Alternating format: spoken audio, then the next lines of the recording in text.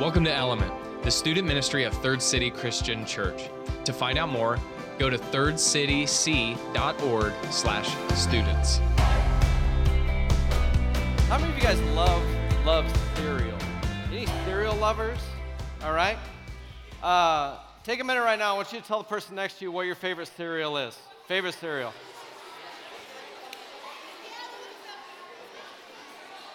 All right.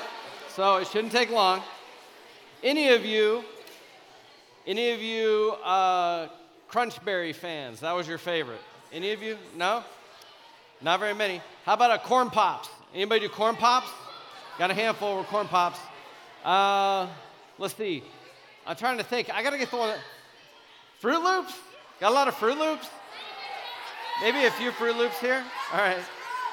How about Cocoa Crisp, or not Cocoa Crisp, Cookie Crisp?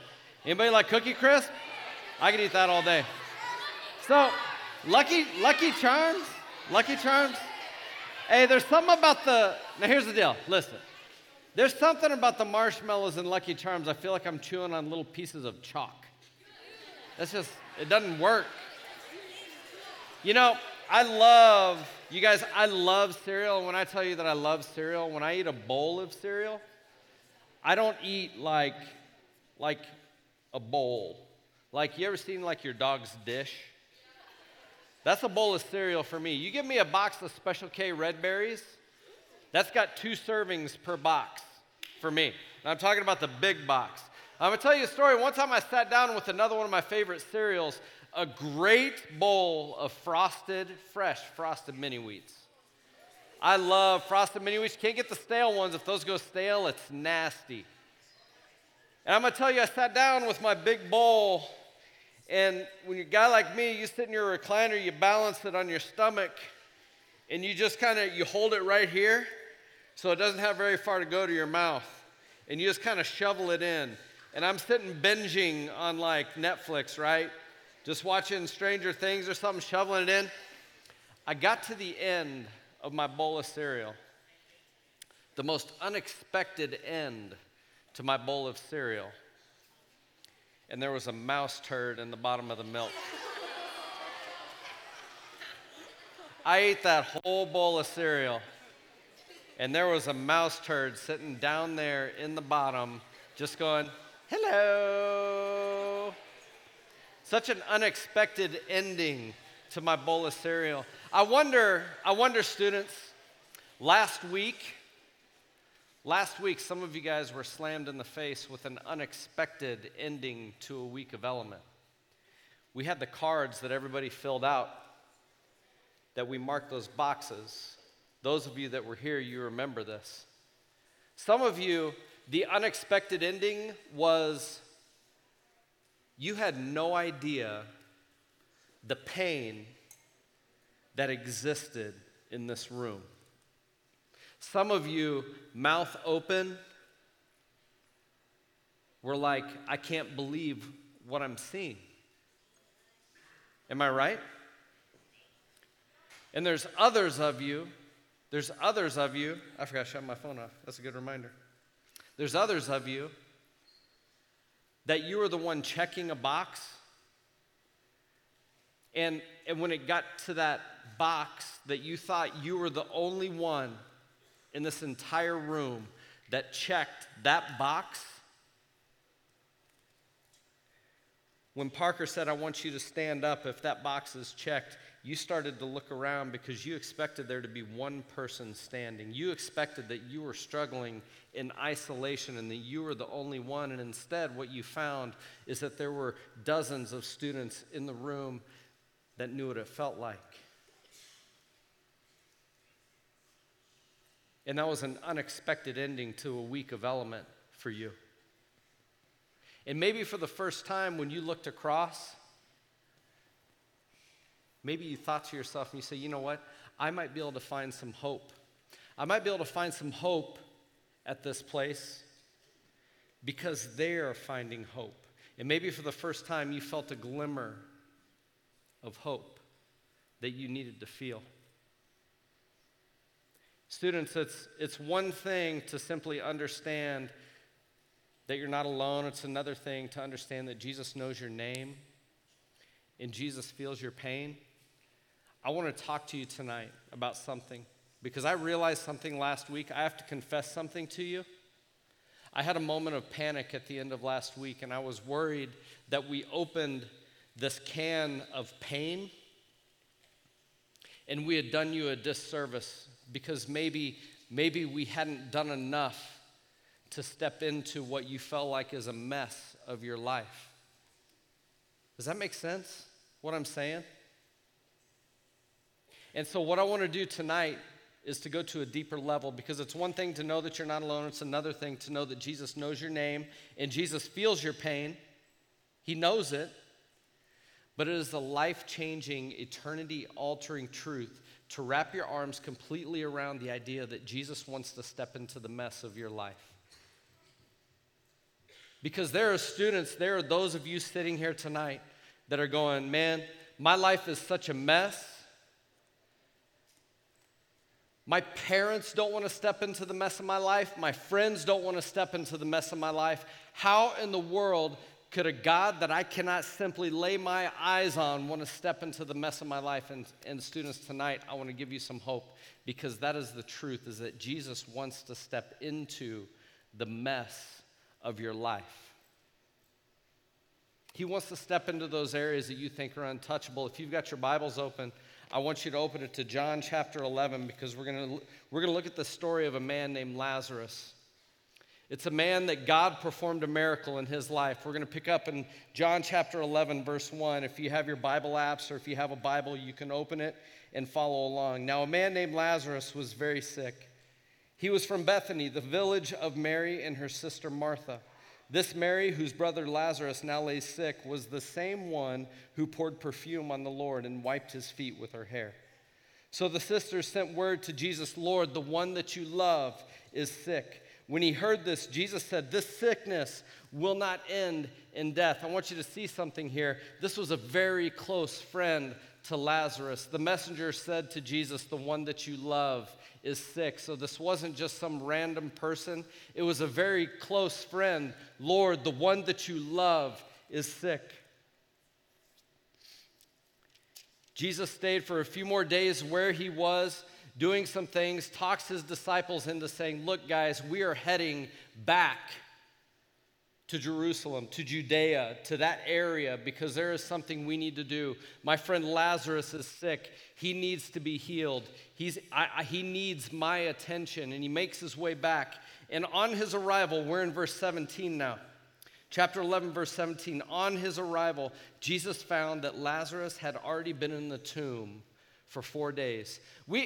Funerals look like one thing in our culture.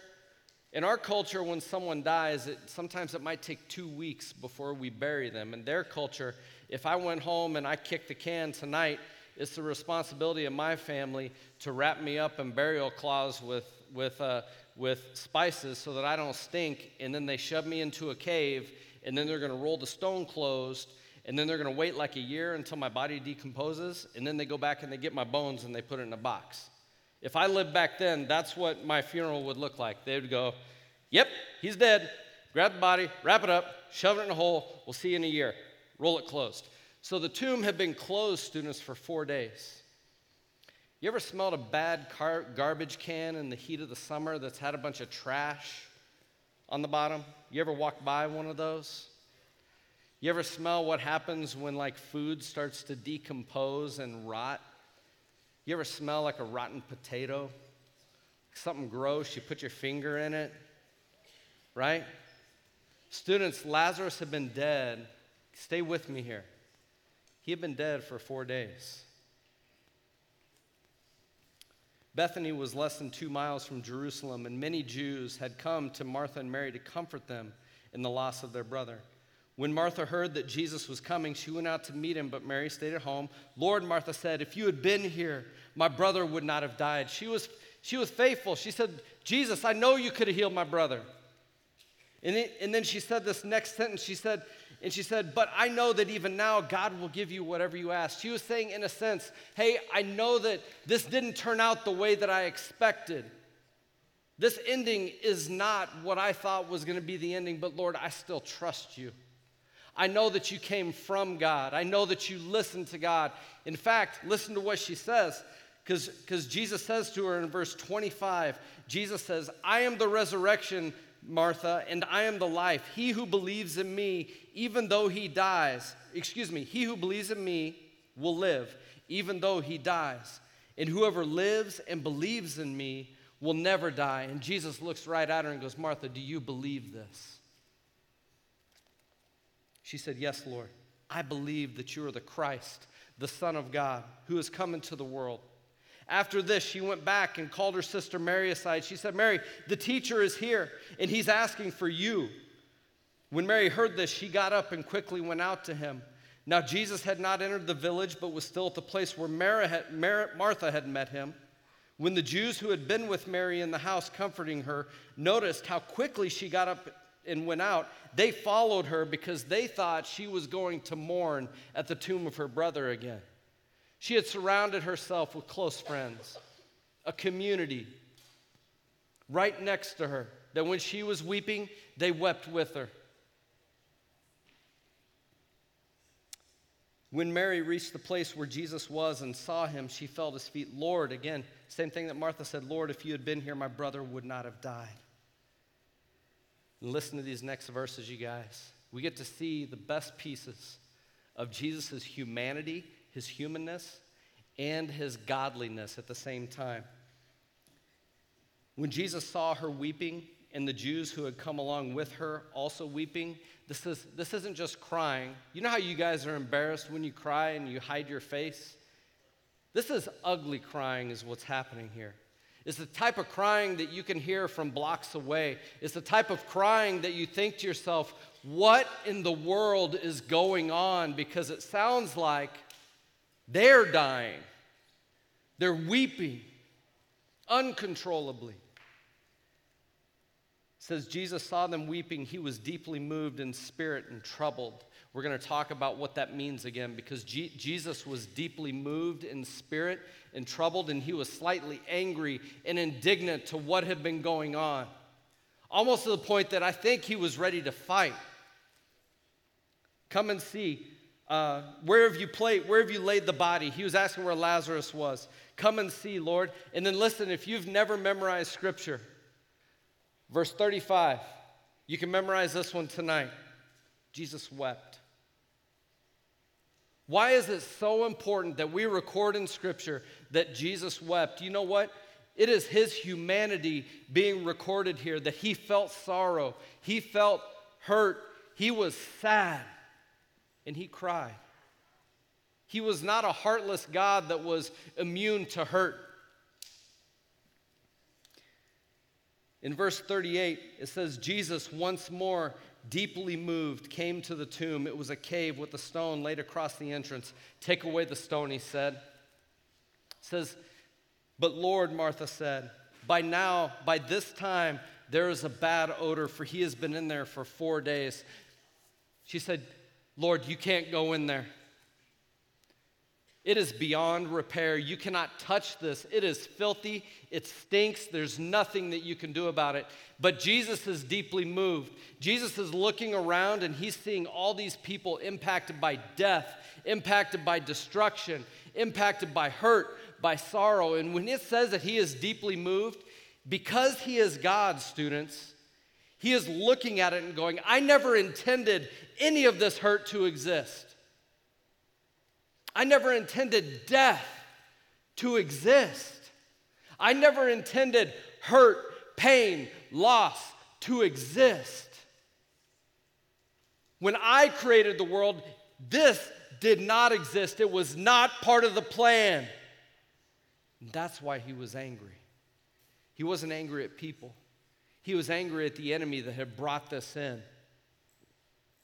And what Jesus did at that point, he said, look, I told you that you would see miracles.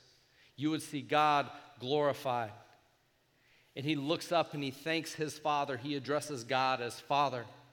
I am glad that you have heard me. I am doing this so that these people may believe, they may be encouraged, they may see you glorified. And then what he does next, is unreal.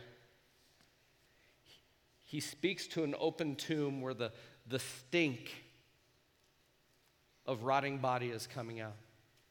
And he says, Lazarus, come out. He doesn't ask, he declares it.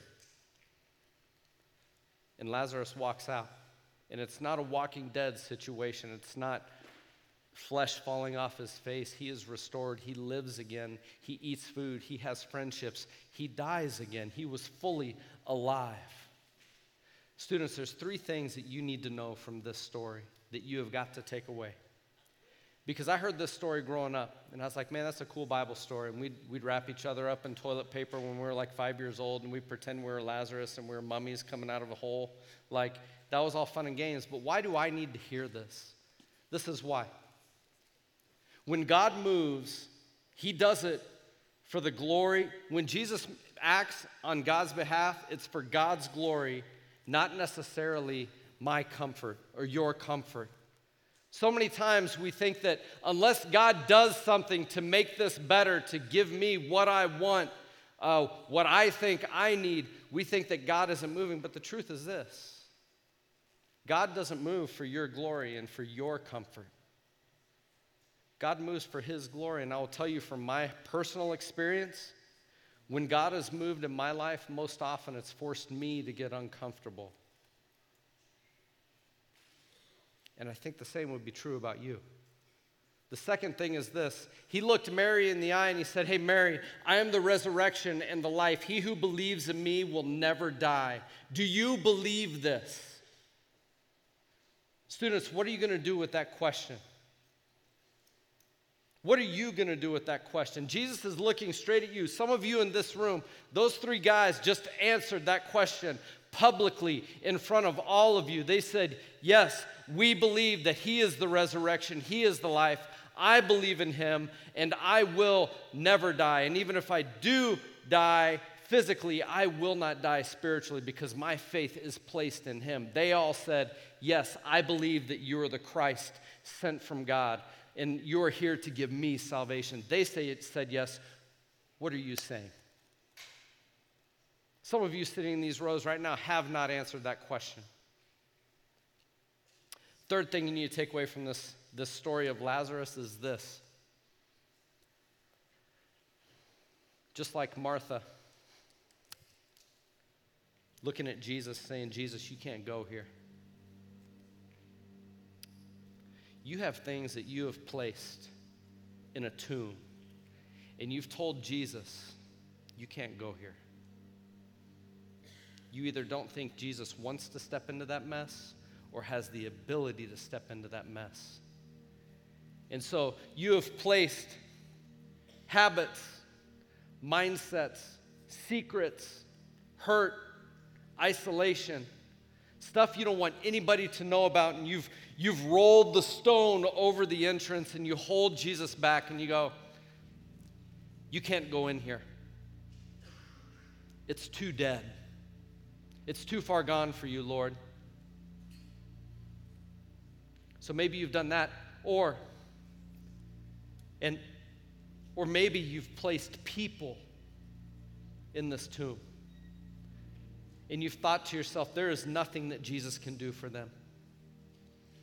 There is no hope because they are too far gone. You know what, students?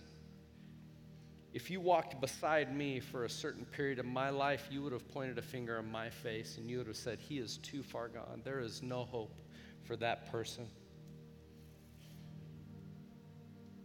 When I catch up with people from my high school that I graduate with and they ask me what I'm doing with my life, they go, no, seriously, what are you doing? You would have put me in this tomb. It's been too long. His sin is too dirty. Jesus, you can't do anything about this, students. This is what Jesus is all about. This is why the story of Lazarus is so important. So what we're going to do tonight, we've got 2 songs. We've got an exercise that we're going to walk you guys through during these songs. We're going to trust you to do this at a highly mature level. We challenged you last week, same challenge this week. man, if you can't handle it, just sit silently. Leave your phones off. Put them in your pocket. You're not going to need them for the next 10 minutes. We've got plexiglass at 4 stations out here. And some of you in this room, listen to me, some of you in this room have put stuff in that tomb. And you need to allow Jesus to step into the mess of your life, because that's where he wants to be. Even if you don't want him to be there, he wants to be there. And some of you need to go up to that plexiglass, staying outside of the outline of the words, am I right? And you need to write your name. And taking that a step further, you need to talk to your coach tonight. And you need to look them square in the eye and say, look, I've got a mess of death in that tomb that I got to talk about. Can we please get together? And they will do that. And so some of you in the room have that you need to tend to, and you need to tend to it tonight. There's no sense waiting any longer. And then others of you in this room, you have placed people in this tomb. You have friends that you have written off, that you are no longer, you won't even look at them, let alone pray for them. And you've placed your friends in that tomb. And my challenge to you is this is Easter weekend. This is a weekend. Maybe you have family members. Maybe you're like, you know what? My mom and dad will never listen. My brother will never listen. My aunt will never listen. My grandparents will never listen. You know what? Let God deal with that. Roll the stone away. Invite Jesus in. Go, Jesus, I can't do a dang thing about it. I need you to handle this. And you need to write their name on that board. You hear me? And by writing their name on that board, just first name, we don't need last names. This is a weekend that maybe they will take a chance and they will come to a service with you this weekend. We've got 2 services on Saturday. We've got 3 services on Sunday. More than half of you don't go to church anywhere on a Sunday morning. We want you here this weekend with your siblings, with your family, with your extended family, with your nieces, with your nephews. We want you here going, look, we're going to allow Jesus a chance to speak into this because I can't do anything about it, but I'm going to trust that Jesus can. So in the next 2 songs, I'm going to pray. You have an opportunity to move. I want you to do it silently, respectfully. So we're going to stand as we pray. Everybody stand up silently. We're going to pray. Father, I thank you that you have power over death, because that means that you have power to do anything. Father, help us to allow you to step into the mess of our lives. And help us with love to give the opportunity for you to step into the lives of the people that we love, that we feel like may be gone. Too far gone for you, because they're not. Pray this in the name of Jesus. Amen. So this is what you need to remember and why the story of Lazarus is so important. And it's this.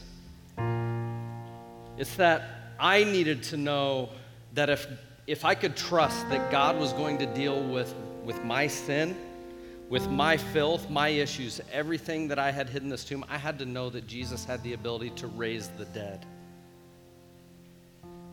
I had to know that he was able to do that, because if I can see that Jesus is able to raise the dead, he can deal with whatever issues I have or whatever issues my friends have. It gives me full confidence that he has not failed us. It gives us full confidence that he will not, has not failed us, and he never will. And I get full confidence when I see the fact that Lazarus has walked out of a tomb. And students, please, please, please take advantage of the opportunity to bring your family this weekend. It would be a shame if they missed out on the great opportunity to get some of the hope that you may have, that you've had the opportunity to receive. All right? So let's do that, and let's celebrate resurrection together this weekend. Keep that in mind as we continue to worship together. Thanks for joining Element. To find out more, go to thirdcityc.org/student.